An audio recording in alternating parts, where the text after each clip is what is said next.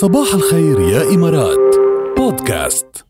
عندنا 6 برامج وكل برنامج أحلى من الثاني. كونتنت صوتي منوع غني مختلف بيستحق انه تتابعوه. بتفوتوا على بودكاست تكتبوا بالسيرش راديو الرابعة بيطلع لكم 6 برامج لنا اللي هن صباح الخير يا إمارات والرابعة والناس اللي هن فيهم تسمعوا أبرز إشي اللي بتروح عليكم بهالبرنامجين.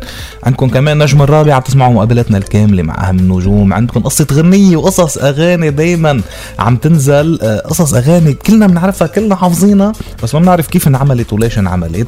فحلو يعني تفوتوا هيك وبتسمعوا هيدي القصص. هذا غير انه الفكرة وفكرة كمان بقدم لكم يا أستاذ حكمة البعيني، ودايما أفكار تحفيزية إيجابية بتخليكم تنظروا للقصص بطريقة مختلفة. وما تنسوا شخصية بدقيقة كمان، كل يومين في شخصية جديدة، بروفايل كامل بأسرع وقت ممكن، straight to the point.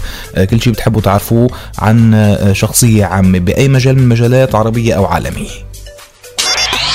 عيش بصحة.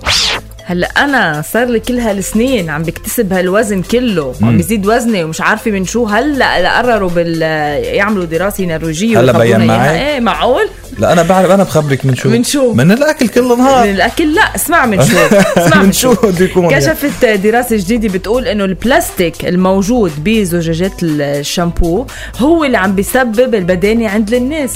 زجاجات الشامبو؟ ايه يعني الشامبو اللي بنستعمله انت نتحمم، ايه بنغسل شعرنا. انا روحت السوارة شوي وروحت ضيع الخاتم. هيدا تبع الزلزل يلا عملك دقيقة جيب من جهة عطاني الزلزل تذكار وجاي اليوم لقينا موقعين الخاتم طبعا. قال لي لاقيه هون خلص لك وين وجبناه. تقوم تنسي انت ويجي لاقيه يقول هذا لقيني الخاتم دخيلك انا. طيب خلينا نرجع للصحة. يلا نشوف خبرينا. بعد ما اكتشفوا العلماء 11 مادة كيميائية بتتسرب لهيدي الأناني وبتأثر على التمثيل الغذائي تبعنا، بتساهم بزيادة الوزن بمنتجاتنا اليومية. طبعا من مش بس عم يحكوا عن الشامبو، يعني عم يحكوا عن كل زجاجات المشروبات والمستعملة، الاشياء المستعملة بالمطبخ والاشياء المستعملة حتى لشعرنا مثل السشوار وغيرها. كلها هيدي فيها مواد بتأثر على زيادة الوزن. شو يعني هذا مثلا انا شو المطلوب مني هلا؟ شو بعمل يعني؟ نتخلص من هاي القصص كلها. يعني شو كيف بجيب الشامبو يعني ما هو بيجي ببلاس شو بفرق صابون بلدي مثلا. شو بعمل؟ بجيب صابون بلدي مضيعه يعني بس شعري فيه يعني او انا لا قولي هيدي مقدور يعني بدل ما تتحمم على المناسبات والاعياد خفف انه كل مناسبتين 3 تتحمم مره. صح. ما شو انه واحد يعني مثلا هلا مثلا راس السنه ويوم الحب لنقول انه شهرين بيناتهم مره لازم يعني عرفتي كيف بيتك على الحديث. هيك لازم الواحد يعمل انه ضروري. شو بدنا نعمل؟ انا كل يوم بتحمم وسشور شعري، انه كيف بدي اتجنب استعمل الواحد اذا بخفف حمام حسب هالدراسه، بخفف حمام او غسيل شعر ممكن يصير التمثيل الغذائي عنده اعلى. يعني بصير يحرق اكثر. صح. وببطل بس كمان ببطل بصير وحيد كمان ببطل في حد حواليه يعني بتبطل تتسرب له هيدي المواد من هيدي الزجاجات البلاستيكية، فبالتالي عم هلا مزحنا كفاية بس لنحكي الصح.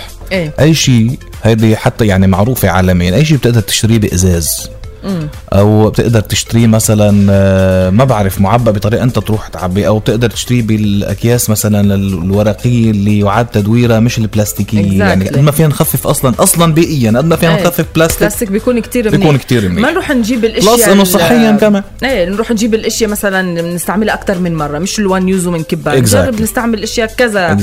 فينا كتير نعمل قصص نحن، بس بدها شويه همه. انت مثلا علبه شامبو قديش بتهدي عندي؟ انا 3 حمامات. انا هذه 3 حمامات سنه ونص يعني 3 مرات هلا انا عم بشتغل على الموضوع يعني. انا الموضوع عندي ماشي الحال. بتعرفي هذه بس تفضل شامبو يصير تعبي له مي. ما انا هيك بعمل. تفضل تصير واحد يعصور هيك، لا وبصير الواحد يوقفها بالقلب منشان اللي يضلوا بس هون كتير منيح، مش انه الواحد عم بيوفر او عم يقتصد او بخيل.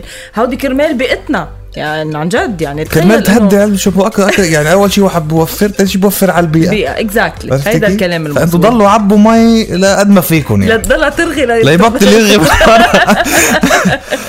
قليل والله اثنين حاطينهم مع بعض حاطينهم مع بعض على الهواء قاعدين يعطوا هيك الا زازادي الطعمه دي. بلدي.